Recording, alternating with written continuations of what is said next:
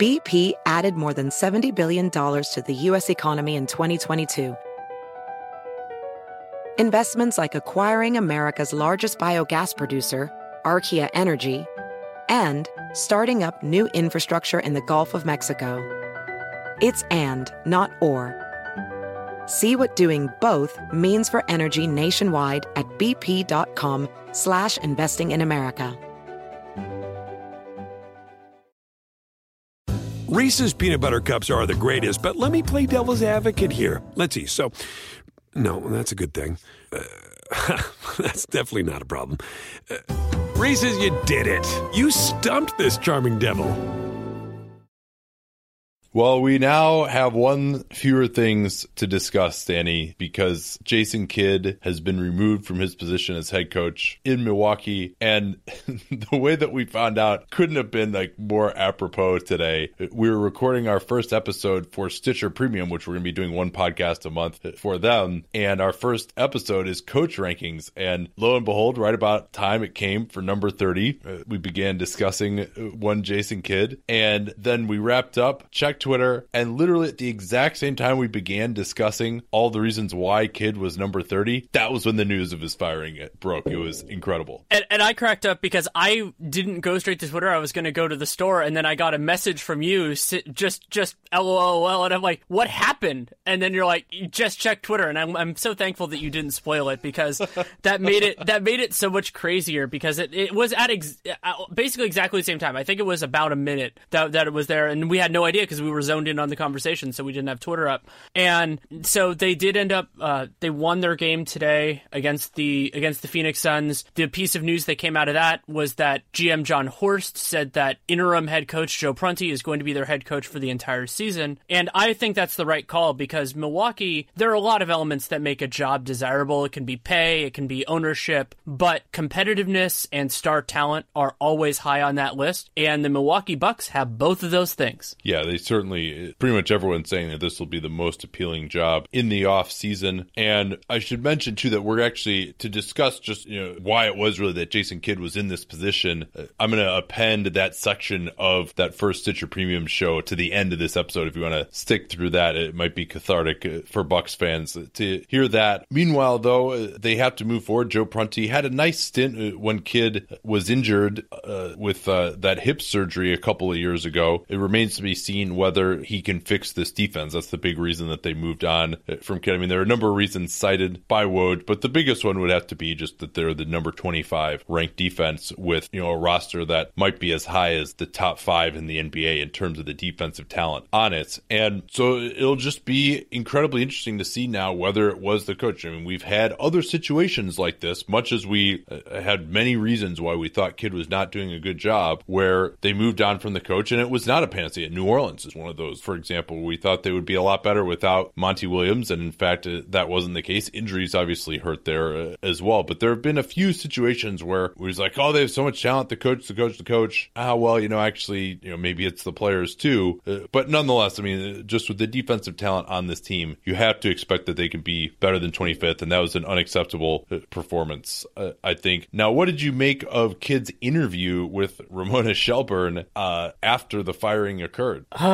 It's hard. Kidd has always been complicated for me. Well, you want to just summarize what he said first? Sure. So basically, he talked to Ramona about how Giannis called him before he heard from the Bucks and said, "What can I do that they're going to let you go? Can I do anything to stop it?" And how disappointed he was. And that doesn't exactly come out right after a firing very often. Yeah, well, Kidd specifically relayed the exact contents of his conversation with Antetokounmpo. And, if I were Giannis, I don't know if I would be that happy about Kidd just using that conversation immediately in an interview. It was supposed to be a private conversation. Maybe they had discussed Kidd saying that earlier, but it just doesn't make Kidd look good as far as having sour grapes, and especially that Kidd responded by telling him there's nothing you can do, just tell the truth. As in, there's some, miserable aspect of the Bucks organization that, did him wrong or whatever. And, certainly the Bucks organization has had their issues, including with the hiring of the aforementioned John Horst, where they couldn't agree on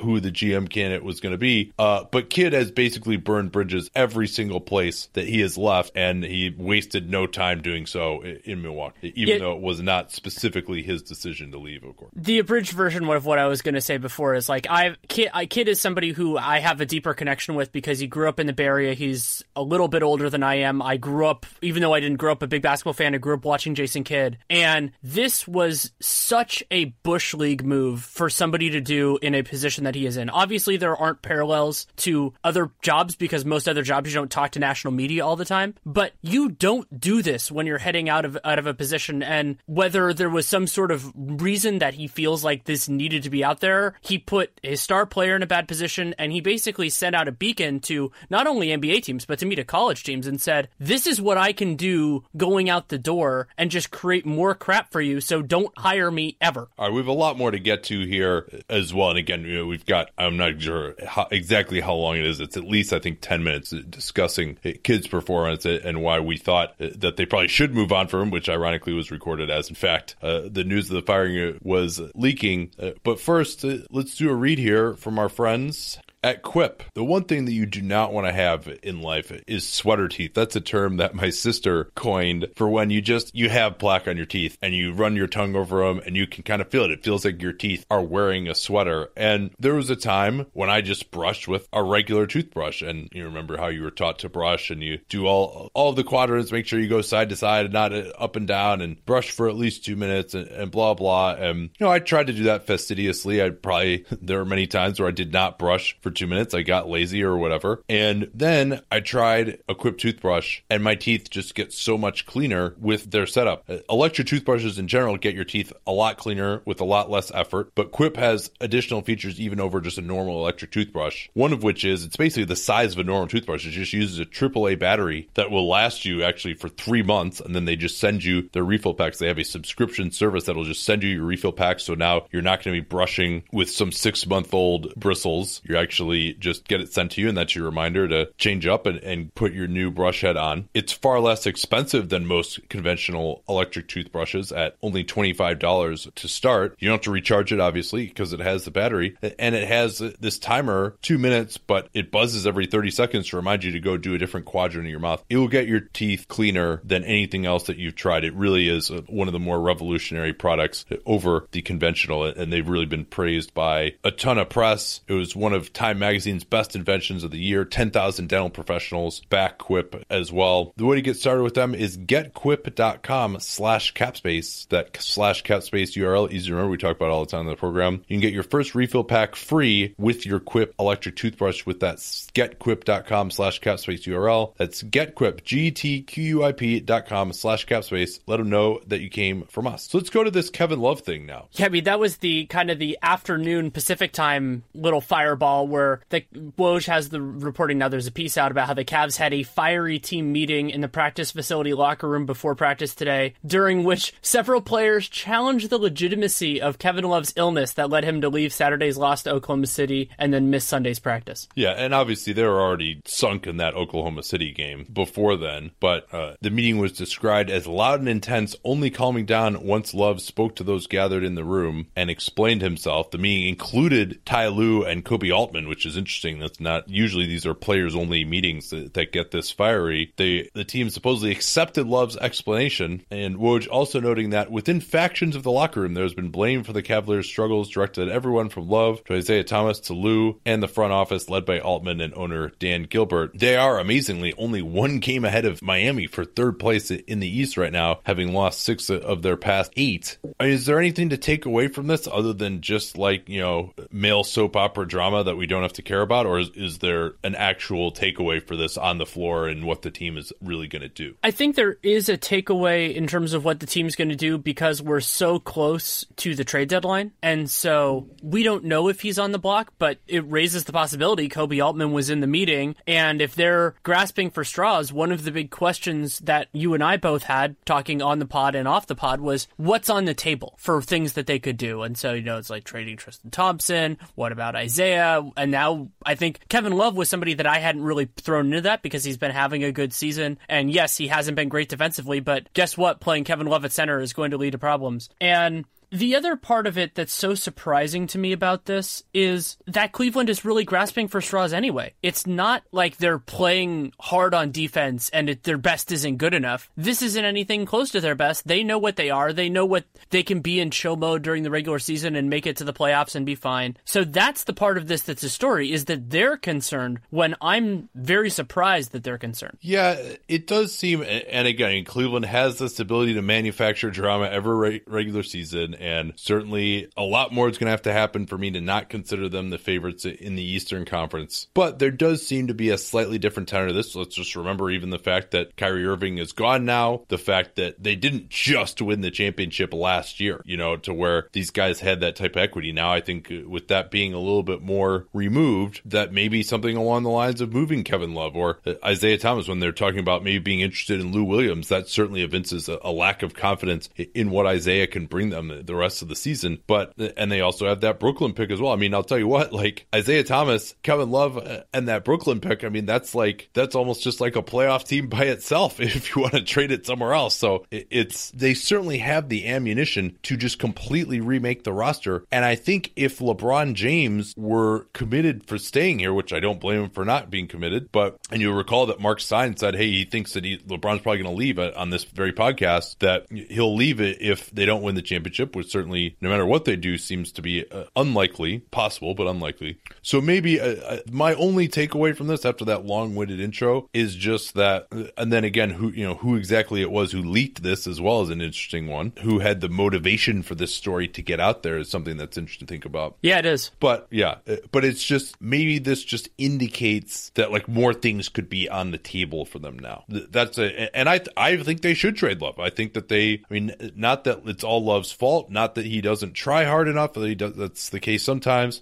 He's in a tough position having to play center. He doesn't have the defensive skills for that. But with some of their defensive limitations, they just can't build a good enough defense to beat the Warriors or probably Houston either, frankly, if Kevin Love is on this team, even if, he can play quality defense maybe as part of a different team, or be a quality player for a team that doesn't have quite as lofty of aspirations as this Cleveland team does. So I certainly would listen on Love. I would try to just build this team with some defense around LeBron and some shooting and see how far that takes you. But of course, they're so limited in the fact that they think they're basically, they want to maintain something in the tank to rebuild after LeBron, they believe, is going to leave. I don't know how much this affects the way other personnel people see Kevin Love, but it certainly doesn't help his value if that's something that you want to do, to have it out there that not only is the team dissatisfied and concerned with him, but all the stuff with their defense. Granted, you can make an argument that everybody knows what Kevin Love is and it's not a big deal, but anything that potentially lowers the price of somebody that you're considering trading is also not necessarily great for you. All right, a few other quick hitters that we'll roll through because we still have to get to this whole Central Division trade deadline preview, and then of course the mock trade deadline that we are doing with Kevin Pelton and Dan Feldman will be coming shortly here later in the week. So we got to make sure we get that trade deadline preview out of the way. So interesting, Tony Parker now in what seems to be a relatively permanent move will be coming off the bench in San Antonio. This is something that I thought needed to happen. It looks like DeJounte Murray is going to be starting. They maybe want to pass the torch to him to some degree, but then also Patty Mills fits better in their starting lineup. But anyway, once Kawhi Leonard is back, to get more spot-up shooting around him, if they're going to play Rudy Gay a lot as well, they have plenty of creation. They need someone who can hit spot-up shots, play a little bit better defense than Parker is capable of, even though I think Parker has looked better than I thought he would coming back from that torn quad tendon. But that's interesting, that Parker, his quote was, "I told Pop, no problem, just like Manu, just like Pau, that day is going to come." And so that it'll also be interesting, perhaps Parker, a free agent at the end of this year, to see where he comes back as a bench guy. And maybe even there's a little bit of psychology here too, that if he's a bench guy now, it's kind of easier to re-sign him for less in some ways after this, instead of him expecting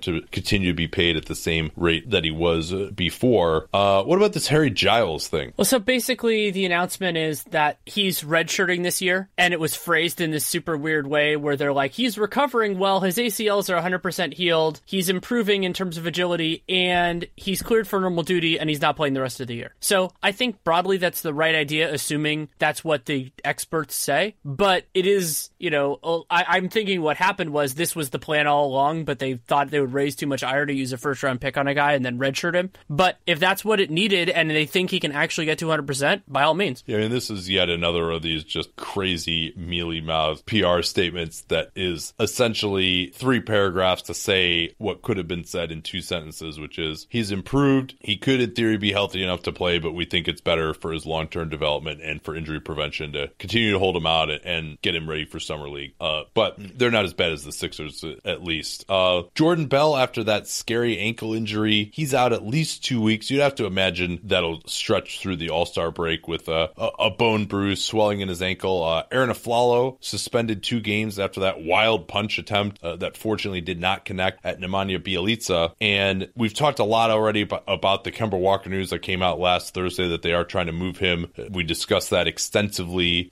in regard to yesterday's pod with the Knicks and what Charlotte could be looking for. But just in general, the report from Woj is they want to get off one of their bad contracts plus get back a pretty good asset. And now we should talk about more from San Antonio with this Kawhi Leonard news, which I would say that probably is a lot less interesting to me than the Love news. For a couple different reasons. I think one of the big ones is that the rubber's not going to meet the road anytime soon, even if there is substance to this. And we should note that, so basically there was the reporting that was out today, I think it was Woj and a few other ESPN voices talking about his recovery and that he's been kind of distant from the team, something that RC Buford has refuted. And where this will come to a head, if it is anything, is Kawhi Leonard already is eligible for a designated veteran extension that he can sign this summer. He cannot sign it right now, not until the league year turns over. However, he is eligible based on the 2 prior seasons. So if he doesn't sign it, if it isn't offered, yeah, that's a big deal. If he signs it, we don't think about this at all. Yeah,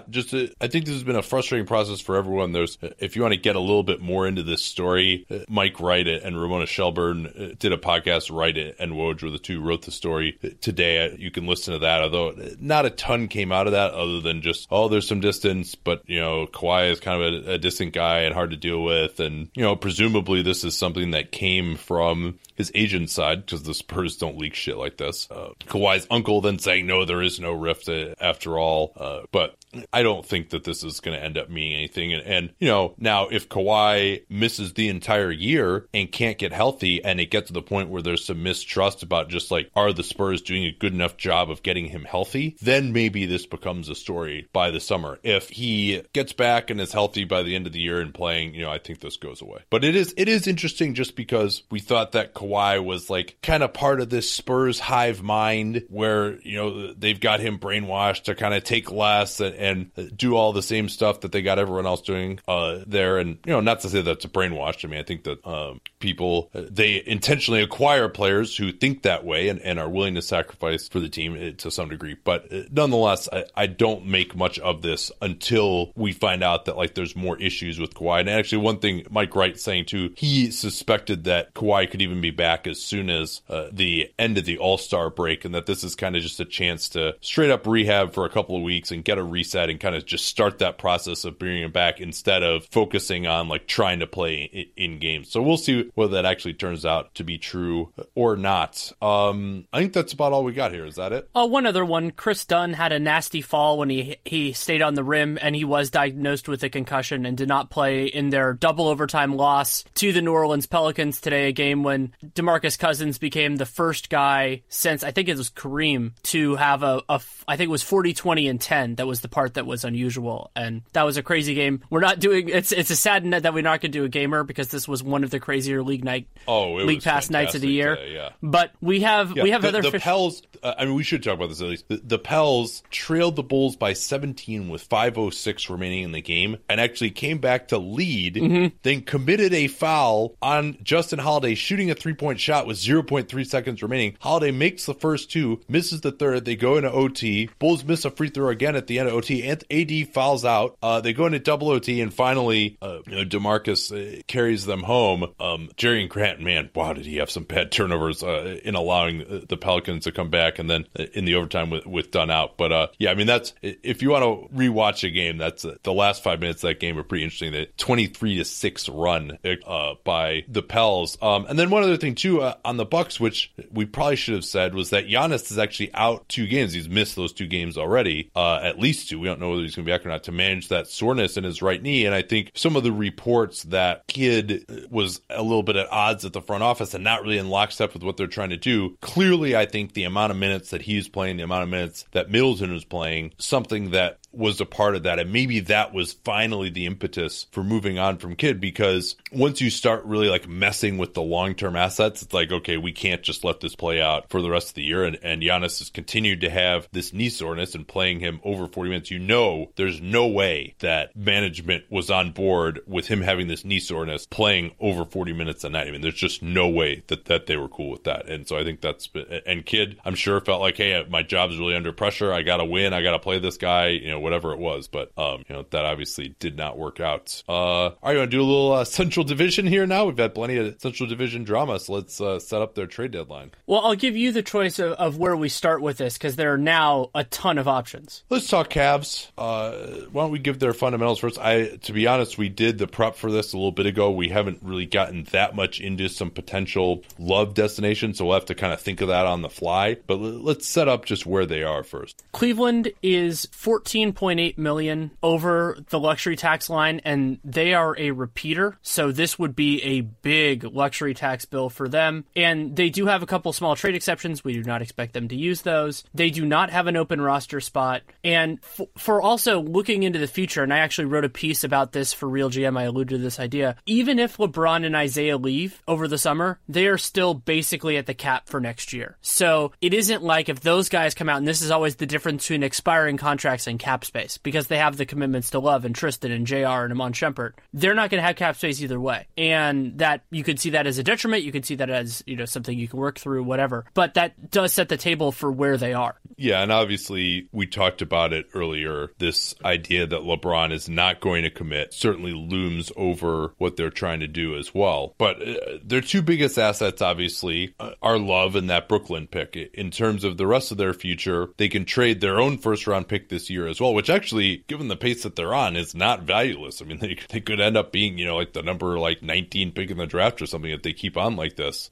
They owe a top 10 pick to Atlanta from the Kyle Korver trade, top 10 protected in 2019 and 2020, but they can just trade their next pick 2 years after that pick. And then they've got Cedi Osman and Ante Zizic. I don't think those guys are really worth much more than throw-ins. And then as an expiring contract, they've got Channing Frye making about $7 million this season, not really in the rotation, a guy who might actually be able to help a young team as well, or even, a fringy playoff team as a backup center. Let's start with Love. I mean, if they wanted to move him, anything come to mind as far as what might make sense? I mean, clearly the team's needs are, I think, someone to protect the rim and also someone who can play some defense on the perimeter and shoot the ball. Those are the 2 that they've always needed. It's also a challenge because Love has, so those are needs that are fillable, but the right players are going to be tough to get. And when you're trading Kevin Love, their goal is presumably going to be, at least in part, considering LeBron James is still on their team, if they traded him, would be to get players that can help them right now. So that narrows your field a lot because you're not trading him for future assets. That means and also that's a fundamental reshuffling of whatever team you're sending him to, whatever your trade partner is. It's a massive change for them. It also hurts that a couple of teams that we have thought about as Kevin Love destinations in prior years are now off the table, like Denver. Paul Millsap, they have no interest in it. I don't think Boston would have really any interest in Kevin Love when you look at where their defensive system is right now. While they have acquired one member of Cleveland's title team, I don't think they're going to get a second in him. And I mean, there's been some speculation about the Cavs being interested in DeAndre Jordan. I don't think that the Clippers would have any particular interest in Love either, beyond the fact that he's just a good player. Well, and he's also under contract for another year. But yeah, the fit between he and Griffin defensively is a tough one. The issue with Love, he's got a player option for 19-20, so he's locked in for the rest of this year and then one more year after that, making a little over $20 million on average. They had talked about Derek Favors maybe being being someone who is on the block. I don't know how much Favors helps them defensively, and he's pretty similar to Tristan Thompson defensively, maybe not quite as good as a switch man, maybe a little better rim protector, but not a great one. Much better offensive player and finisher around the rim than Tristan is. But I think the Jazz, you would have to imagine, would have some interest, and it's just a question of what would go back. Joe Ingles might be someone who could help Cleveland, although he's got a lot of long-term salary attached to him. The Jazz could potentially maybe offer some salary relief as well. They've got some first-round picks available, of course, all of their own first-rounders, but trading Kevin Love for future first-rounders doesn't really help. So do you think there's a deal to be made with Utah as far as Favors and maybe another couple of their wings just to help now? I don't know if Rubio really would interest the Cavs at all. Probably not. He's pretty useless next to James offensively. It's hard. I mean, Rodney Hood would be an interesting fit there. I mean, a player that can shoot next to LeBron James is always valuable. I think there's something there. The team that I first thought of, partially because they have a different power forward on a different contract, is Indiana. I mean, you could use Thaddeus Young as a piece of that. It would probably compromise part of Indiana's cap space this year, but they could go in a million different directions with it. We talked. Yeah, but I mean, I'm not sure. I mean, can Indiana send back that's not part of their core? They wouldn't do Miles Turner for Love, I don't think. Thaddeus Young would be a part of it, and so that's kind of the replacement there. They could do salary relief in a couple of different ways. There isn't really that star piece. I mean, I don't think Sabonis really tickles the fancy. I mean, or even the elite role player piece. I mean, I think what they'd want to get back is a rim protector and then someone who can defend and hit shots on the wing. I think that's the only way you can make the argument that they're better moving on from Love this year, unless it's just a purely future asset play. I mean, if they want to just decide, hey, you know what, LeBron's gone anyway, it's better to just move Love now and get some more future assets. Maybe that's the way to do it. Maybe there's a three-way trade that could be involved as well, where a team would give up a first, but that it could go to a third team, and then that team could give someone up who could help Cleveland. But so let's talk about this in a more basic way, because as we're kind of doing this on the fly, I am of the belief that a team that's way out of the playoff picture probably just doesn't have as much interest right now, and because they probably don't have the assets to do it. So let's look at the top 10 teams in each conference. I'm not saying we walk through all of these, but of those top 10 teams in each conference, who really has a need for Kevin Love right now? Yeah, a need, I'm not sure, but I think he could definitely, what about like Washington? But it's hard to see them, of course, trading with a team where they could be a rival, although they just did that, of course, with Kyrie and Boston. The Raptors have a lot of young, energetic guys. Maybe they would have some interest. They could play Ibaka and Love together in the front court. Love, I think, could be a very nice fit in Philly, but I don't think, I would rather have Robert Covington than Love right now, especially since he's on a nice extension if you're Philly. What about him returning home and going to the Blazers? Yeah, but I don't see, the Blazers don't have anything that's going to interest Cleveland, I don't think. I mean, I don't think CJ, I don't think that's the trade you make if you were going to trade CJ. I think you would get somebody who's a part of the next great Blazers team as opposed to that. But the point I was getting at in terms of it is just that there aren't many teams with a need. Like, that's even beyond the correct pieces. Miami would be one that I think he could fit pretty well in. And they have a lot of athletic. Oh God, I love Whiteside front court. Yeah, but maybe they would want Whiteside to go back to. Oh my God, in that trade. But yeah, I mean, you're right. The more we go through this, I don't think there's anything that really sticks out nearly as much now, perhaps, as it might have a year ago or even over the summers, because so many of their teams have filled a need. And then the problem with moving a guy at the trade deadline versus in the summer is all these bad teams already know that they're going to be bad. So that last one of the two remaining years on his contract before he can opt out is kind of useless to all these bad teams. So you're really limiting the universe of guys that you can trade him for. And now you're just trading away a guy with one more year on his contract. And how much is that really worth to people? So yeah, I think the more I think about it, if Love does get moved, they might get some players back. Maybe they get some salary relief, but I think it would probably be more of they might just get a first round pick and then just try to spin it as, we're at least getting guys back as well. But it's sort of beginning the tear down a little bit early, but being able to save face on that at the same time. I think if Love were moved, that would be it. What about the Brooklyn pick, though?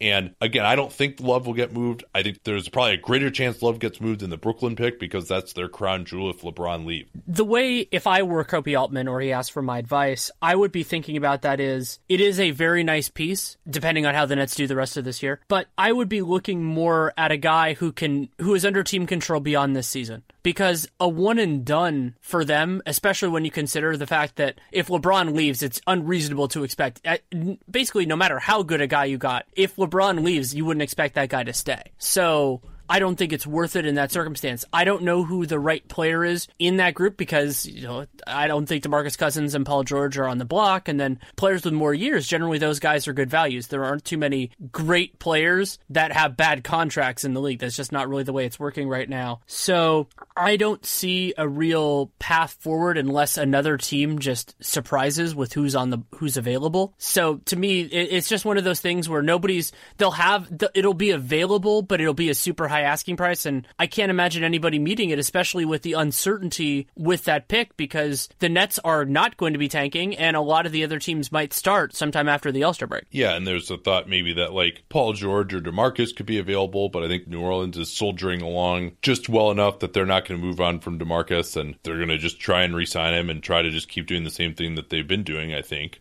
And then, at least with the Brooklyn pick, you're opening up the universe of bad teams as well. But bad teams are bad in part because they don't necessarily have the type of guys that we're talking about. So both the combination of that Brooklyn pick not necessarily getting you a game changer, and of course, the elephant in the room still is the Warriors as well, right? Like if they're just, hey, we want to get better just to try and beat Houston or just to make sure we make it out of the East or something, that's so much lower of a bar than we want to get something that we think puts us on equal footing with the Warriors. I'm not sure that even if they could get like DeMarcus Cousins, that even gets them there. So in fact, I would suspect that it would not. So let's see here of just maybe lower level, is there anything that they could do? They still have their own first round pick that they could trade. They're going to probably try and move on from some salary as well. Shumpert, I'm sure, is very available. He's got a player option for over $10 million next year. Fry, we already mentioned.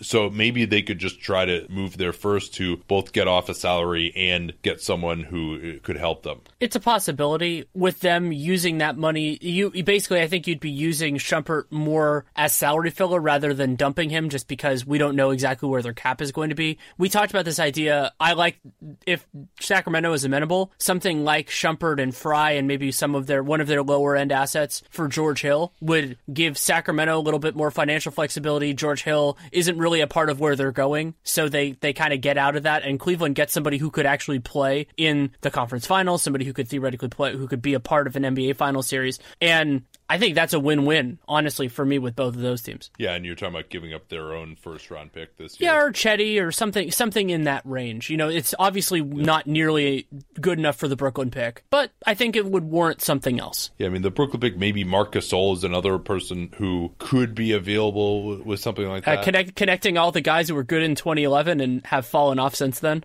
Yeah, well, Gasol was good pretty recently, but again, another guy who stylistically, I don't know if he works against Golden State. I mean, Mike Conley could be someone that they might consider if they really don't think that Isaiah is the answer. Conley, but he has his own health problems, and still no word on what his timetable is yet. Well, and his contract. DeAndre Jordan. Yeah, well, and then the Brooklyn pick would probably be enough to get DeAndre Jordan, sure. But again, another guy who I don't think makes that huge of a difference for them on either end. I think he's a guy who could make a big difference for them in the East playoffs, just to give him some rim protection, but yeah, just not a guy who matches up that well against Golden State either. I do think two guys that I might talk about a little bit. The only problem with KCP, Rich Paul Klein, of course, is that they don't really have matching salary that also expires to send back to the Lakers, and the Lakers will not be taking on any salary past this season. And then Nerlens Noel is someone who I think they could take a flyer on and maybe just try to get him into the system and rehabilitate him. He would have to agree to a trade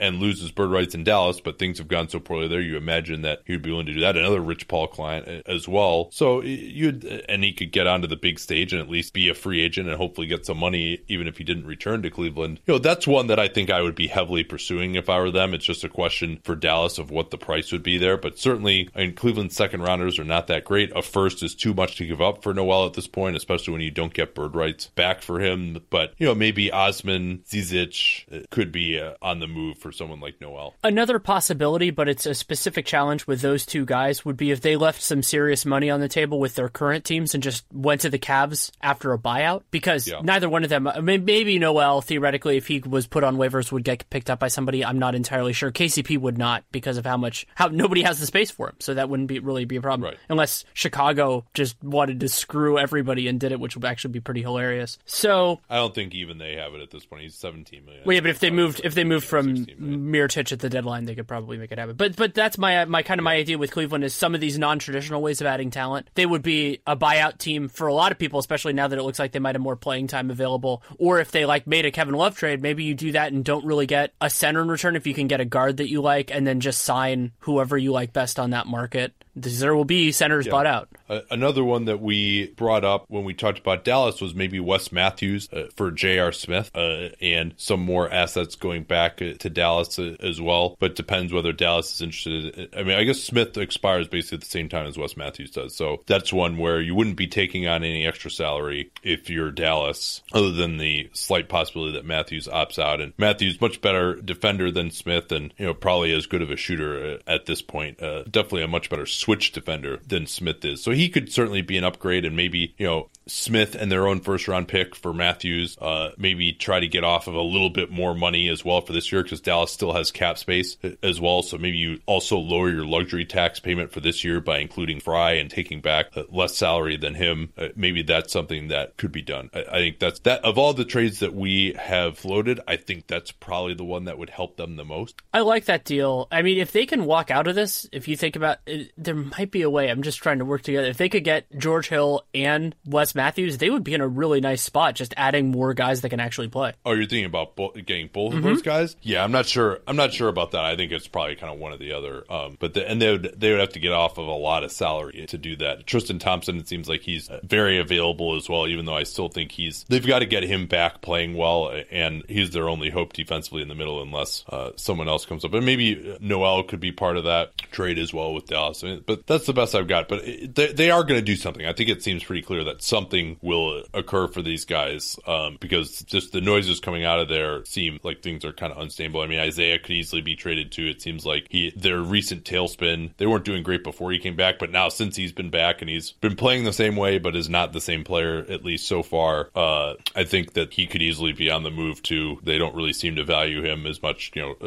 Maybe even Jay Crowder is a guy that they might try and trade if there's another team that values him. There's so much that's on the table for this team, and they have so many interesting options. I will probably be embarrassed by what the trade ends up being that we just had no idea what it was. So before we move on to the rest of this division, with the trade deadline coming up, you're going to want to see all of these new players in new destinations. Best way to do that is via SeatGeek. I actually am one of the few people who has seen Joe Prunty coach a game in person this year, because Kidd didn't coach that game. He had a personal absence that I went to in Milwaukee for Bucks Wizards. Usually I don't buy tickets, obviously, because I have a media credential, but my fiance and I went. I wanted to get her really good tickets, and we did. We got fourth row tickets for like $100, and they're so easy to find on SeatGeek too, because they aggregate ticket sellers together. Number one, that saves you time, and then also they rank every ticket based on value. So I just looked at the closed sections. There's a big green dot indicating that these tickets were available. I trust SeatGeek's algorithms quite a bit to give you the best tickets for your money, so I just clicked on that one, couple of swipes, and I'm out. It used to be a 20-minute process to try and buy tickets. Now it's like a 2-3 minute process. That's why SeatGeek is so good. If you haven't tried it yet, you can get $20 off your first SeatGeek purchase, which could be a sizable amount of whatever you're buying tickets to. It doesn't have to be sports. It could be concert. It could be any kind of performance. That's promo code CAPSPACE gets you $20 off your first SeatGeek purchase. Easy to remember, CAPSPACE. We talk about it all the time on the program. Once again, that's promo code CAPSPACE for $20 off your first SeatGeek purchase. All right, I'll leave it to you to go next here. Actually, before we do that, we should say player most likely to be traded. I'm going to go with Channing Frye just because he's an expiring contract, so he can be the filler in a lot of things. Thank you. Yeah, I always keep forgetting that part of it. Yeah, all right, so where do you want to go next now? Let's go to the Chicago Bulls. The Bulls are in an unusual place. I believe they're the only team in the league right now that is like this, where they can function as either an over-the-cap team with exceptions. They still have a big trade exception for Jimmy Butler, or they can have about $16 million in cap space. They do have an open roster spot, and they also have about $38 million in space next year if they leave Mirotić and they keep the holds for Zach LaVine, who's going to get paid, but you still keep the cap hold in until that happens, Paul Zipser, and David Nwaba. Yeah, and obviously Mirotić has been the focus of the news. news that's been overshadowed recently. What is Nikola Mirotic worth? Is he worth the first rounder that they're seeking? I don't think so. His contract next year is a reasonable value. I think it's and the optionality, assuming they don't have to opt him in order to make the trade, because he can actually veto it if they don't do that. That makes, it's not a bad deal, and you get full bird rights, which is nice. But I don't think I'm not sitting there going, oh, that's a screaming deal, or oh, he's such a rare commodity skill set that we have to have Nikola Mirotic. So I think of him as actually a little bit less than that. But for the right team, he can certainly provide value, because fours that can space the floor and play, 25, 30 minutes a game are still valuable. Yeah, and he's not terrible defensively. Not great, but not terrible. Not a guy who really has the versatility to play center. Doesn't really have the versatility to play the three. If you want him to switch, probably not something he can do except in a pinch. But the spacing that he provides is valuable, and he's also capable of doing more off the dribble, posting up, getting to the foul line to some degree, and he's, I believe, leading the NBA in three-point shooting coming into tonight's game against the Pelicans. So I think he's a valuable player. I'm not sure if he on his own is worth a first rounder. If you also get off of some bad salary in the course of trading for him, which the Bulls do not necessarily seem like they want to take back right now, I think given how well some of their young guys have played this year, and the fact that they're one of the few teams that has cap space this offseason, if they move on from Mirotic for an expiring contract, they would be looking at $40 million or so in space, including the cap hold of Zach LaVine. With Markkanen and some of the other young guys, maybe they actually, and the limited market for most free agents, maybe it would be possible for them, especially if they get a real high draft pick. And that's actually part of the reason I think they want to move Mirotic as well, is to get that tank rolling again, because the whole plan here is to get a high pick. Maybe if they get a high pick, they have all this young talent, they got $40 million in space, they could look at getting back into the playoff mix with some free agent signings as soon as next year, if they hold on to that $40 million in space. If they got to take on some bad salary, not sure if they necessarily want to do that. That kind of pushes back the rebuild. It limits their options to some degree. There are so few teams also that are going to have space that they could actually have some options. And depending on the availability then, 2019-20 could also be a big year for them. That's when Robin Lopez expires. They do not really have... He's another guy they could move right now, actually, although I'm not sure, again, who wants it. Conceptually, sure, they could talk about it. And so they have those guys, and they're not really being offset because Zach LaVine is going to get paid, but it's not going to take, it's not going to take everything away because they have Lopez going there. So they can do it either way. I would say they're going to need to get bowled over, because that optionality over the offseason has some real value for them. And so, yeah, I mean, if somebody wants to make a crazy strong offer, they can do it, but there's no ticking clock on their space. There is a little bit of a ticking clock on the Jimmy Butler trade exception, should they see it that way, because if they want to have cap space, they can't really use that in the span before the offseason starts, because it actually expires, and they would renounce it anyway to get space. But again, with cap, they can do whatever they want, and they need to make a decision on it because they have all this money. I mean, they have let's call it $16 million in space. Even if all they're taking on is expiring money, there's some real value to that. Yeah, certainly just taking on a Channing Frye to reduce the luxury tax, taking on a Noah Vonleh to reduce the tax in Portland, taking on someone from Golden State, even just a small piece like JaVale McGee or someone to save Golden State some money. Certainly any of these tax teams, the Clippers might want to move some salary. Now, whether that's expiring salary or not, hard to say, but they could pick up second rounders. They've already taken on, as we know, $3.5 million in cash, so they can only take another $1.6 million because of the Jordan Bell deal to pay salaries, but they're below the salary floor right now, meaning that they have to take back some more salary anyway. And even then, the formula has changed now. So if you take on guys halfway through the year, the salary floor is determined by how much you actually pay out in real money, as opposed to how much what your cap total looks like at the end of the year. But nonetheless, I think that those are the two things that I would look at. Anything else that you think might be movable for them? I mean, we talked about Lopez. Do you think he has value? I think he has more value in terms of taking on a worse contract or a different contract, right, something like that. One small correction: the now infamous $3.5 million in cash considerations was actually last league year. So they took on $2.5 million in the Quincy Pondexter trade. So they have about the same amount of money anyway. Yeah, $2.6 million then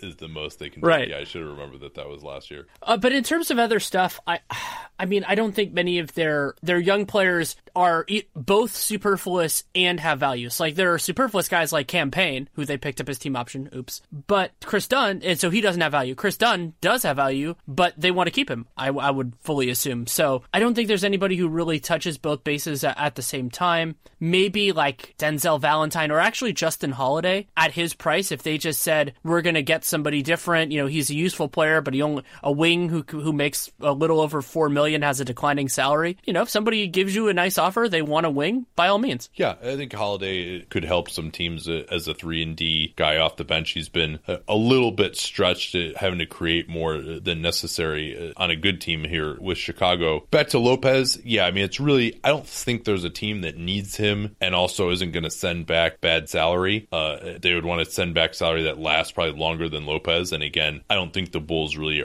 are that interested in doing that. I think they want to stay pretty lean and think that, especially with this summer, their free agent dollars could go pretty far. And I happen to agree with them in some respects. Reports also that Jerry and Grant might be on the market because, you know, they really got to get a look at Cam Payne. But Grant, not a guy that I really think is most teams can even look at as a solution at backup point guard. I mean, maybe there's some teams like a Charlotte or something where he'd be better than what they're getting from another former Bulls point guard merry-go-round reject, Michael Carter-Williams. But I don't think that Grant has value, even, you know, in terms of like a second-round pick type of value, maybe a late second. But at that point, and Grant's pretty old already. I think he's already 25, really struggling to shoot the ball from downtown, had some horrible turnovers today, even though he did have 20 points, 13 assists. You know, he'll have these games every once in a while where he looks pretty good, but then he'll have these games where he just like can't even get the ball across half court. And it was kind of both those today against the Pels. So maybe there's a team that'll see potential in him, but I don't really see the point of moving him except as kind of a throw-in. I would be more amenable to moving Bobby Portis. I mean, it seems like the Mirotic-Portis part of it isn't there, but I just think it's a sell high. Part of Mirotic is that he, you know, kind of wants to be traded because of the Portis incident, so maybe he would be more amenable to staying. I think if Mirotic doesn't get traded, he might start having a much worse attitude than he's had so far. I think he's probably been told, hey, Grin and Barrett, we're really trying to move you here. We'll get you out of here. Just play the good soldier for the next couple of months. If they don't trade him at the deadline, he might start squawking again. I think that's certainly possible. Most likely player to get traded? Mirotic. Yeah. Oh, one other quick thing I wanted to mention. They have all their own first-round picks. They do not have their seconds in 18 and 19, but they have New Orleans' 2018 seconds. So I think they're going to be more on the receiving side, but in terms of facilitation, that is a little bit of a limitation because their own firsts are presumably off the table. Yeah, because those would be considered too good, even if you, I mean, maybe there could be something where they get a first from somebody and send out a future second, but yeah, you're right, that is a limitation. Of course, it's that campaign, Taj Gibson, Doug McDermott trade, where it's just amazing the amount that they had to throw in a second rounder as well to do that deal. Clearly not an organization that values second round picks very much when you consider Jordan Bell, the fact that they like kicked a bunch from away just to dump Anthony Randolph in the summer of 2014. In any event, let's move on now. Where do you want to go next? I think the rest of these teams should be a little bit easier here. The Indiana Pacers have cap space. They have about $6 million, and they have one open roster spot after they moved on from Damian Wilkins, which I supported because it was before the month. They have that flexibility. They could either use that to add somebody who can actually help their team, or they can use that to take on an undesirable from somebody else, or both, maybe in the same deal. And they have one open roster spot. I mentioned that. And their books are just such a question mark for next season because not only do they have player options, Thaddeus Young, Corey Joseph, both of which are judgment calls at this point. They have partial guarantees for Darren Collison, Bojan Bogdanovic, and Al Jefferson. Al Jefferson's is relatively clear. The other two are more complicated. And a team option for Lance Stevenson. So they could go in so many different directions. And I actually think that hamstrings them a little bit at this deadline because I don't think they know where they want to go yet. Yeah, and this is a team that they've regressed a little bit lately with the three-point shooting, but look on track to make the playoffs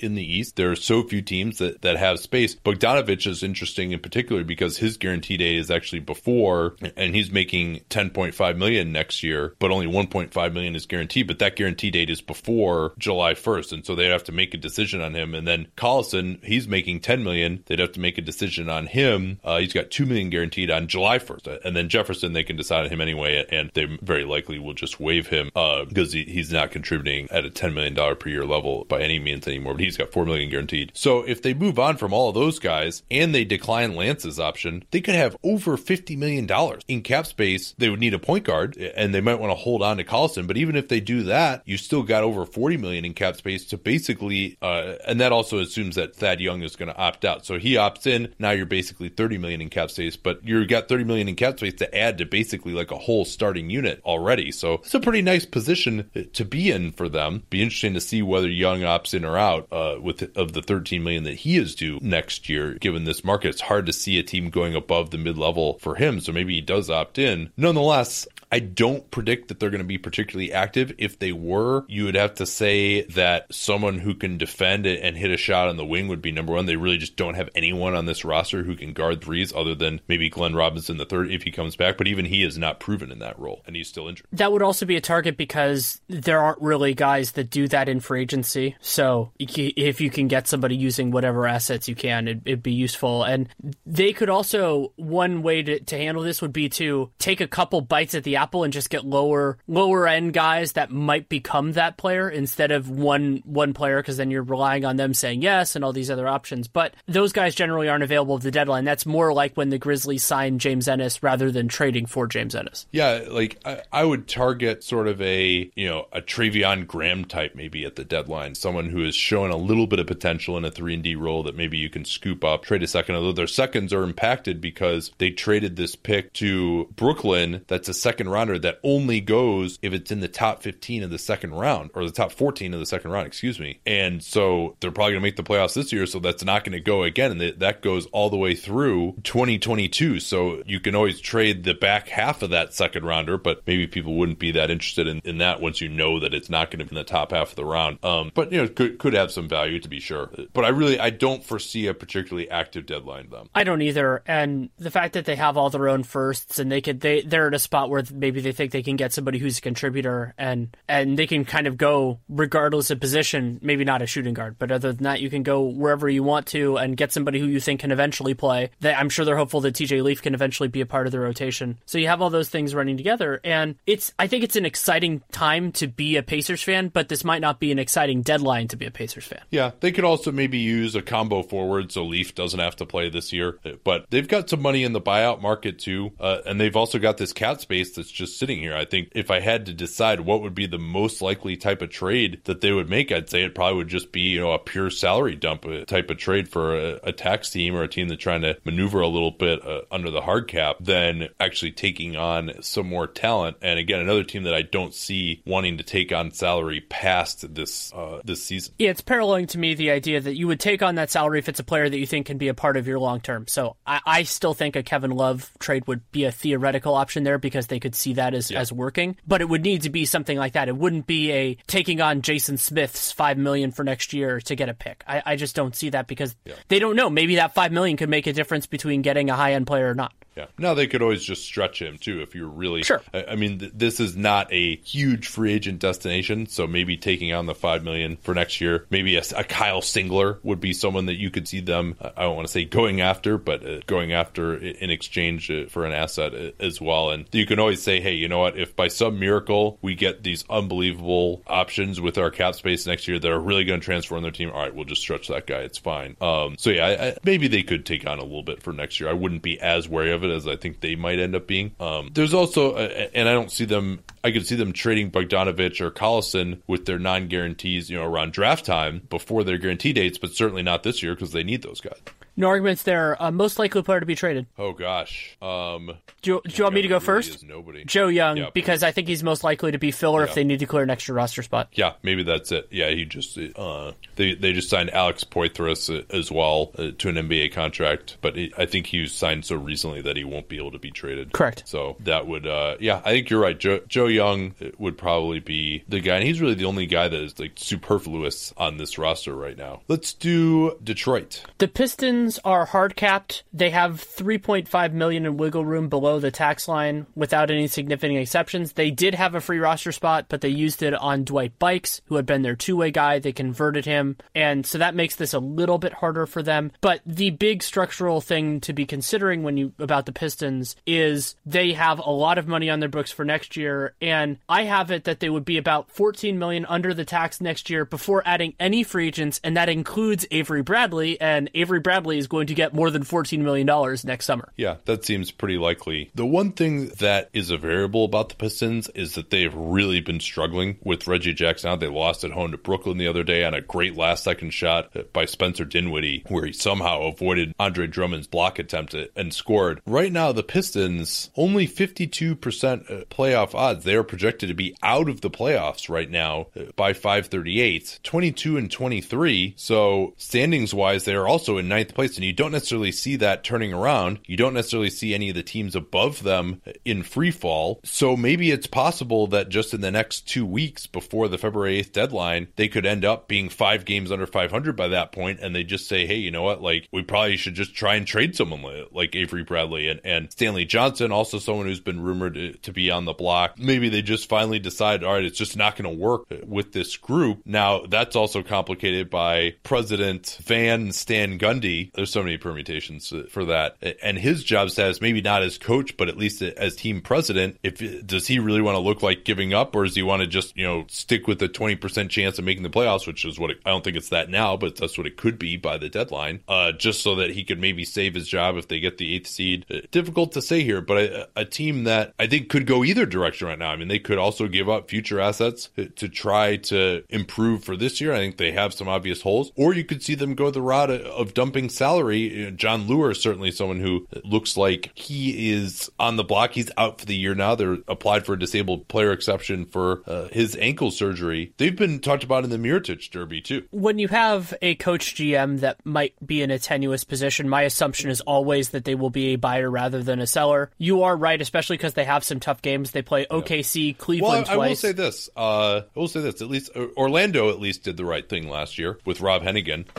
So I think our streak recently is that guys have started to be a little bit more realistic about that kind of stuff. But I still agree with you. I think it's a good chance that he's going to try to bolster the squad. And they have some, depending on how they're feeling about Stanley Johnson, depending on how the league's feeling about Stanley Johnson, Luke Kennard, I've liked some flashes that he's shown this year. So those guys can be sweeteners. They have their own first-round picks. That can be there as well. And the other just challenge is, well, okay, you have that stuff. Where are you going with need? Because they need a point guard right now, but it's a hard place to be because you can't get a replacement for Reggie Jackson right now. And you already have Ish Smith under contract for multiple seasons. So that's a tough spot. They have Tobias Harris at one of the forward positions. His contract expires after next season, so 2019. Bradley's a pending free agent, but I don't think you're going to upgrade on him. It would be more just getting somebody with a different contract or something like that. So you're saying they're going, okay, well, so it's probably going to be a forward that can hit shots and defend. Congratulations, you're looking for the same thing as everybody else in the entire league. Yeah, they could also just use a Lou Williams type of guy, though, to bolster the offense, or a Tyreek Evans type of guy. I think some additional playmaking. It doesn't necessarily have to be a point guard, but just someone who can attack off the dribble in a pick and roll. I think teams have caught up a little bit to all the stuff that they've been doing off the elbows, and Tobias Harris was on fire from three-point range. He's cooled off significantly of late.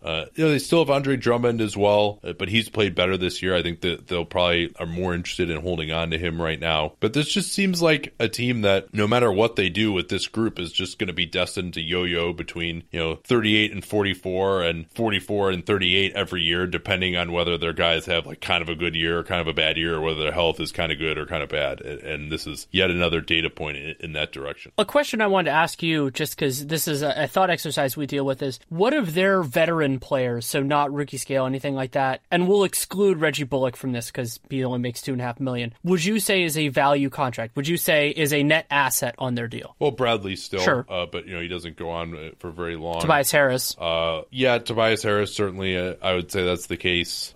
Drummond, not terrible, but not great. And then really just about everyone else looks real bad. And, those are all signings that we were pretty critical of at the time that they were made. Whether Boban, we actually liked okay, but he's, a limited player. Langston Galloway, $7 million. He's not even been in the rotation at times this season. Smith, actually, I would say Smith is, that's one that we didn't like that much, but I think he's been solid as a backup point guard for $6 million a year. That's not awful, but yeah, not a ton out there. I'll say that. And that's what makes, why I was getting at that, is that's what makes a bigger deal harder, is because they don't have much filler, because they don't have, they don't have the Channing Frys of the world. Now that, and like the guys they have, Tolliver and Bullock, that I think are on reasonable contracts, they make less than $4 million. So you can't really do a whole lot with that. Yeah. No, I mean, it seems like the most likely kind of trade in either number one, that they just move on from Bradley because it's just a lost year, and maybe Stanley Johnson as well, just to kind of give a reset there. Maybe there's a team that would give up first rounder for Bradley,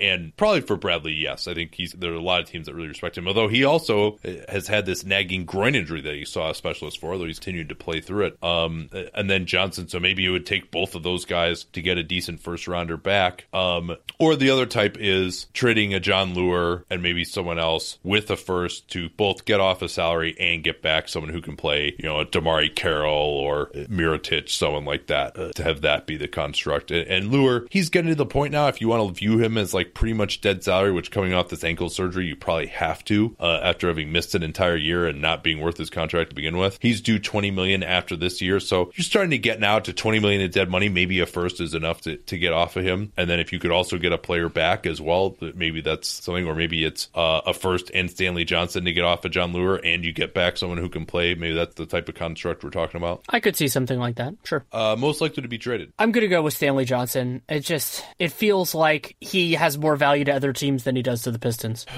I'll say Lure, just because he's been like really discussed that way, and they have some big tax concerns for next year that maybe could be alleviated some if they could move on from him. But I mean, I think between Lure, Avery Bradley, Stanley Johnson, Bradley, of course, if they continue free. I mean, they're 2-8 in their last 10 and have lost 5 in a row, right? I mean, they were 20-13 at one time, so not good. And it's obviously Reggie Jackson won't be coming back anytime soon either. So I'm not sure there's much reason to believe that they can right the ship, and perhaps Van Gundy will see that. Last team, the team we started this podcast with, the Milwaukee Bucks. The Bucks are after the big Eric Bledsoe, Greg Monroe trade. They're about $4.3 million under the tax. They have most of their mid-level exception remaining. They also have a trade exception from Roy Hibbert and the biannual exception, which I believe they should save for next year. So they actually could get better here if they wanted to. They do not have a free roster spot after signing Sean Kilpatrick for the rest of the season. And not counting Jabari, I'm using the same exercise I did with Avery Bradley, they're about $14 million below the tax line next year, including their draft pick. So they might be looking to get out of long-term money. I'm sure they have a lot of long-term money they'd like to get out from, but they might want to just wait and see where it goes on that part of this. Perhaps so. And I think now with the fact that they've moved on from Kidd, Jabari is already coming back. Do you really want to throw in another variable as well with making a trade? But they do have a pretty clear weakness at center. This is another candidate for one of these teams where you give up bad salary, but you also get back someone who can play. And there certainly are no shortage of centers who can play on 8-figure type of contracts who would be better than their current centers, but maybe not amazing, and they would probably have to give up assets, likely a future first rounder. But of course, they have this issue now with the Bledsoe protections, where it's probably going to go all the way through until 2020 when it goes down to protected 1 through 7 before that goes. So likely, I mean, I guess what they could do, Danny, is say, hey, we'll just trade you the rest of our 2018 first round pick, which would be 17 through 30. And actually, they can't. And then if that violates the Stepien rule, because you can't be without a pick 2 years in a row. That would violate it. What would be the second year? 2018, if the pick, or 2019, if the pick conveys to Phoenix, then that would violate the Stepien rule. Ah, yes. That's an excellent point. Yeah, because it would still, I have spent a ludicrously long time thinking about the Stepien rule over the last 5 years. No, you're right. I forgot about that. Yeah, because the pick would then, the Phoenix obligation would roll over. I mean, maybe you could offer some sort of a pick swap or something like that. But there are ways around it. Would not be. Yeah, but it's still, it makes it very difficult. We'll put it that way. That's so. And then they don't really have. I mean, the other guy who had a great game tonight, Malcolm Brogdon, he played great defense on Devin Booker, and also I think had 30 points as they barely beat the Suns without Giannis. But he's really the only other guy I see as a sweetener at this point, unless it would be multiple second rounders or something along those lines. But or Thon Maker could be the other one. I mean, he's disappointed this year, but I think the hope is I would not want to give up on on him and sell low on him right now, because especially the way that he's been used, it's not been amazing, although certainly I think his defensive effort and rebounding effort. I was just remembering that it's going to be almost the 3-year anniversary of a reigning Rookie of the Year point guard getting traded in that, in that second season with Michael Carter-Williams. And I'm not saying Brogdon's nearly the problematic player that he is, but there is an incentive to doing that in terms of trading high. And Rookie of the Year doesn't have much cachet for us, especially because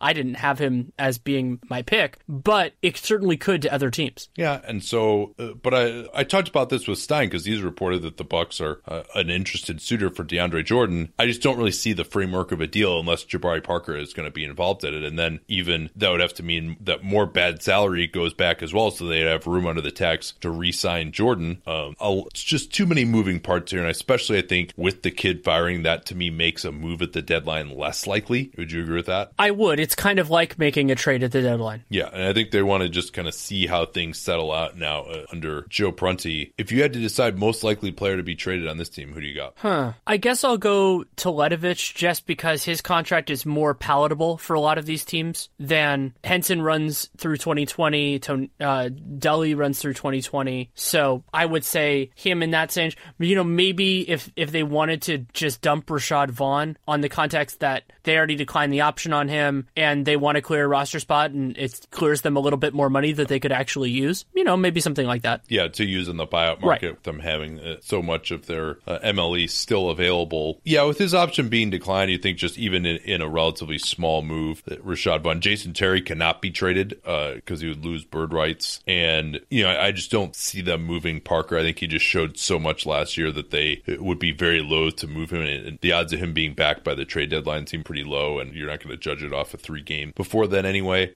I would say Delly just because, or maybe Henson just because I think they might just want a center. But again, coming up with the future assets to dump salary with it at this point seems kind of difficult. Teletovic, I don't think there's the chances of him being back this year seem to be pretty low. I forget exactly what the announcement was on that score, but obviously the second bout with a pulmonary emboli is not good. And certainly you'd have to wonder about whether he's ever going to be able to resume his career at this point. And he's probably the most valuable player of those three guys, but just the fact that he can't play, I think, makes it less likely. So I guess I probably would go with Vaughn as well, just because guys who aren't part of the future on teams that are close to the tax tend to get moved sometimes. And then I would say probably Henson would be second. Yeah, that seems fair. All right, there was one more thing that actually broke as we were recording. Michael Jordan saying in a piece with local writer Rick Bonnell that Kemba Walker is kind of not on the block.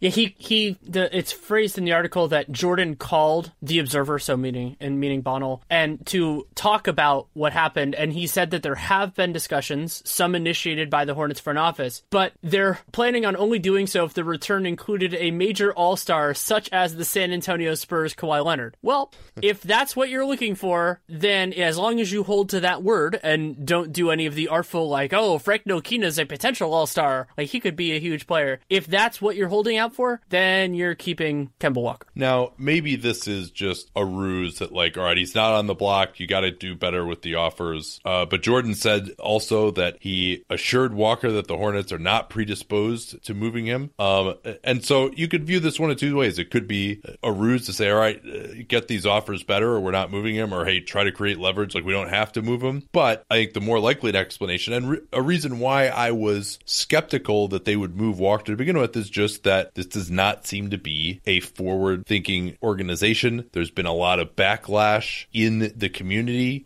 about potentially trading Walker, even though I think all those, and Bontemps wrote a good piece about this today about how all those reasons are ridiculous. And I'll add one to that too, which is, the new contract that they'd have to give him a year and a half from now is going to be a horrible contract for a team that's not going anywhere. If in fact he even would want to stay, which he probably wouldn't after more averageness. But I always was skeptical. I mean, this is something I think moving him is something that is necessary. I mean, maybe the offers are just so bad that it's just not worth it, but I think it's necessary just in the sense of rebuilding and getting a better draft pick to just try to get somewhere at some point. It's just they've had such a miserable existence since their return to Charlotte in 2004 that maybe Jordan just can't stomach going back to being in the absolute dregs of the league again. So whether this is owner quote unquote meddling, whether it's just they don't have the fortitude to do this, whether it's trying to reassure the fan base, whether it's trying to create more leverage, I think it's more likely the first few of those, and that maybe they won't move him after all. No matter what, it's still going to be a fun 2+ weeks as we get here, because to me, there's more uncertainty about who is on the block than usual, and I think Kemba's a good representation of that. Yeah, and to close here, as Bonald did in his article, Jordan's quote, "I'm telling you I believe in my team. I'm disappointed in our record and I'm frustrated at times, but I'm telling you I like everything about Kemba's work. I'm not just going to throw him away." So I agree, don't throw him away, but I think the return that was talked about in Woj's article is a realistic one of a first-round pick and some salary relief. All right, we are finally done here. Stay tuned, though, to listen to our extended diatribe about Jason Kidd that we recorded earlier today as part of our Stitcher Premium efforts, which we'll talk to you a little bit more about at a later point. We're doing 12 episodes this year for Stitcher Premium that you'll be able to get along with a bunch of other stuff on their service, but you'll get a little free taste of it right now. So I'm going to have to break in here now, ex post facto. We recorded this Monday afternoon, January 22nd, and literally at the exact moment we began discussing Jason Kidd, the news came down that he had been terminated by the Bucks. We, of course, weren't checking Twitter, giving our full attention to the recording process, so we finished up about a half hour later and saw that as we both went on this epic rant about Kidd's issues, the news was coming down that he had been let go. So we're going to leave this in there right now. Not a ton to say about Joe Prunty yet. He had a nice stint when Kidd was out with hip surgery a couple of years ago, and so I've got some optimism for what he can do with the Bucks going forward, but not a huge resume to rank him on here in this exercise. But I thought for posterity and just to listen to this with the irony, the dramatic irony, if you will, that Jason Kidd's firing was being reported literally as we were talking about this originally is pretty amusing. So back to the show. And so now we get to talk about the last guy. Well, I'm sure Bucks, maybe that'd be a great way to tease this premium service, is just to tell Bucks Twitter in advance that, like, we're going to rank Jason Kidd last. I think they already would know that in their heart of hearts. And yeah, it's still cathartic to hear people say it, though, I think. They are. And I think what's challenging here is that there certainly are some positives with Jason Kidd. And when you think about, like, the worst coach in the NBA, you're thinking about somebody who's really not bringing much to the table. But the way that he has empowered Giannis and been able to say, hey, we're going to put the ball in his hands even as he's figuring this out, like, that is a massively important part of what the Bucks will eventually become. But he is now impeding what they will become because of all the other nonsense that he's brought to the table. Yeah, and Kidd, interestingly enough, if you just look at his record, it's not bad. You know, I mean, they had a really nice season his first year there, really exceeded expectations, made it to the playoffs, played some great defense that year, although they got some good three-point luck. Last year, you would say they exceeded expectations as well. But really, I think, because we've talked about all these guys, and some of the criticisms of them have more, up to this point, have been, well, you know what, like, we can't really point to what they do as a clear positive, but, you know, it's also not like they have been awful. Kidd, you have just a ton of things that you can point to. So let's start the list here. Number one, playing his guys just a crap load of minutes. I mean, especially with Giannis this year, where he's had this recurring knee problem and had to periodically be shut down, and then he comes back and he's playing 42 minutes a game. You know, Chris Middleton falls into that category as well. He's really just playing an absolute crap ton of minutes. Then there are other guys where, you know, his rotations just make no sense whatsoever on a game-to-game basis. He has this overwhelming need to play someone like DeAndre Liggins or Jason Terry. I mean, and it's admirable in some respects that he wants to give everyone a chance, but he doesn't do it in a way that makes sense the way Steve Kerr does, where there's clearly a plan to do this beforehand. His coaching is just incredibly ad hoc. He'll play guys for like 18 straight minutes. Like, he'll do that with Giannis all the time in the second half and not even take him out until there's 6 minutes left in the game. And then that doesn't even get into probably the most frustrating thing, which is their defensive system. I can't believe you didn't start there, just because in the early days of this Bucks team, it made some sense just because the attacking system and there were other things they didn't do. They eventually... And they took people by surprise. They don't Absolutely. Anymore. They don't anymore. And now they also have shockingly good personnel for a more conventional defense. I think as long as they worked hard, they could be a very good defense in that way. So it is actively holding them back because it is... Yeah. This is a team that underperforms its defensive talent, I think, more than any team in the NBA. I would in terms of the 100% agree with that. And when you think about the fact that he also has, in many circumstances, played awful offensive players because of their defensive talent, it makes it even more egregious. Yeah, I mean, Liggins a big part of that earlier Gary in the Payton. year. Gary Payton part of it. And they've had a few injuries, but not not that many. I mean, right now, this team has the 25th ranked defense in the NBA, according to Cleaning the Glass. I mean, that is just, and they've got, like, what they should be doing, we've been saying this for years, is, because for those who are listening to this and aren't familiar with it as much, their defensive system is extremely aggressive. They bring their bigs way up to the level of the ball. Sometimes they'll even trap pick and rolls. They force an immediate pass. A lot of times they'll even bring another guy over to get the roll man. And so, but any team that moves the ball is going to be able to get wide open corner threes or wide open shots at the rim because they're scrambling around so much. And if they just went to a more conservative system where they either switch or just drop back and force teams to shoot mid-rangers, I mean, here are the guys they have in the team. Eric Bledsoe is a wonderful defensive point guard. Giannis is, some of the best talent that we've ever seen defensively at the forward position. Tony Snell has great length. He's a very solid defender on the wing. Chris Middleton is a guy who has plenty of defensive talent. He's not a stopper, but he's totally adequate there. John Henson is an excellent shot blocker. Thon Maker is a guy who can both move his feet and switch on the perimeter and also block shots. We've seen so many individual defensive flashes from these players. Matthew Dellavedova plays really hard defensively. I mean, nearly everyone who gets minutes for them at this point. Malcolm Brogdon can be beaten up pretty badly one-on-one, but he's also a guy who's smart and plays hard. I mean, he's probably their worst guy among their rotation guys at this point as a defensive player, and yet they're 25th in the NBA. I mean, I'd say they have at least top 10 talent, maybe even top 5 defensive talent on the team, and what they should be doing is either playing more conventionally or switching as much as possible. I mean, even Eric Bledsoe could be a solid switch guy with his strength and athleticism and length, and just forcing teams to beat their good individual defenders one-on-one instead of saying, oh, we've got all this awesome length. Let's have these guys run as far away from the basket as possible and just open up layups and three-pointers in the corner. It just really does not make a ton of sense. And he's experimented a little bit with more conservative styles. I thought those worked to a reasonable degree, but, he has not particularly stuck with those. And like in a game against Boston earlier, right? Like they got killed in the first quarter because they had been conservative early or in the couple of games before that. He goes super aggressive in the first quarter. They get killed by Boston's ball movement. They're down by like 15 points after the first quarter. And then they almost came back and won the game when they went more conservative. But still, they has not adopted that style. And it's been a massive source of frustration. The other major source of frustration is just the basic coaching things that can get there, like fouling in weird circumstances, not fouling in circumstances, timeout usage, just all of those. He thinks he's outsmarting everyone, and he's just, in fact, just doing things that make absolutely no sense from a math perspective. It ties in Bill Simmons, I think. He intentionally fouled up by 4. Right. Like with 10 seconds left. So the analogy that Simmons used at one point, Bill Simmons, was like just having a kid who played a lot of Madden and just like having them be your common sense person. Like, kid does things that if you just talk to somebody who's been around, like who's in there, they're sitting there going, what the hell is this? And tries to explain it, and the explanations sometimes are even worse than the tactical decisions.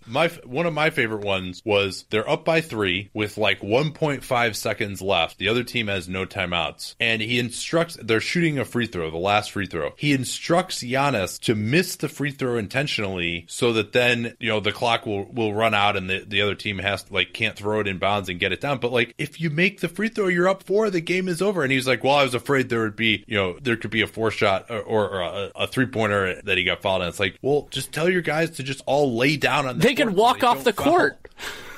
Yeah, I mean, it's like just outsmarting for the sake of outsmarting. And he does that with his rotations, and he believes so much in his own feel for the game because of how he played, but yet, like, he's not able to actually, he just thinks he's so much smarter than he actually is. And it's very difficult to deal with. Another thing too, that you can look at is, I think he's kind of gotten into Giannis's head a little bit on his jump shot. Giannis feels really guilty about taking jumpers, even though, if you watch him in warm-ups, he'll hit him pretty well. And then Thon Maker, now his big advice to Thon Maker, who's had a disappointing year, is, we don't want you taking any 3-pointers where he shoots like 37%. We want you to take more long twos instead. And so for so much of their offense, I mean, their offense looks really bad too. Let's not forget that as well. They have no spacing on this offense despite having plenty of shooting talent. If they just said, hey, Thon Maker, just go stand in the corner or go run pick and pops and never stand inside the 3-point line, their offense would be so much better. Now it's like, oh, take some long twos, Thon Maker, hang out in the dunker spot, even though Maker is not a good finisher around the rim at this point in his career.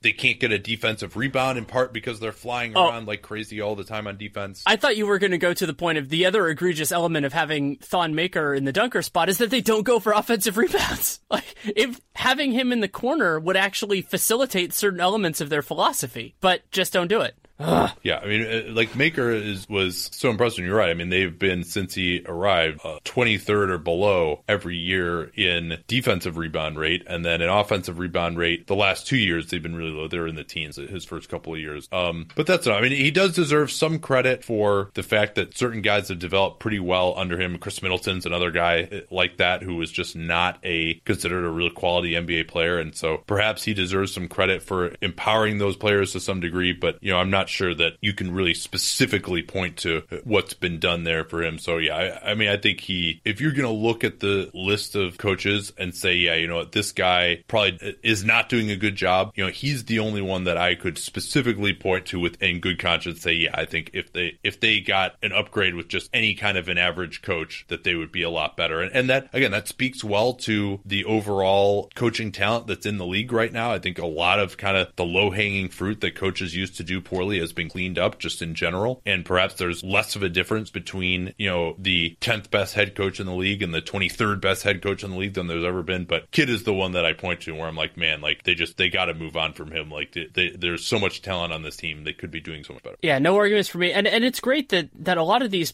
coaches, like when we were talking about Vogel and Gentry to a point late in this conversation, and those guys, I could see them being successful in another circumstance. I don't. Yeah. This isn't like the NFL where the retreads where coaches that were actively unsuccessful in different places and don't deserve a shot. I'm not saying I would necessarily call them first, but there's that. And then I don't know with the assistant coaches. I'm sure there are always rising assistant coaches or coaches in Europe or other places that can do it. So it's a really good time for that. And also I think that reflects NBA teams realizing how important the organizational elements are to a successful team. And so it's getting to that point. And I think that's part of why basketball, the NBA has looked a lot better the last couple of years.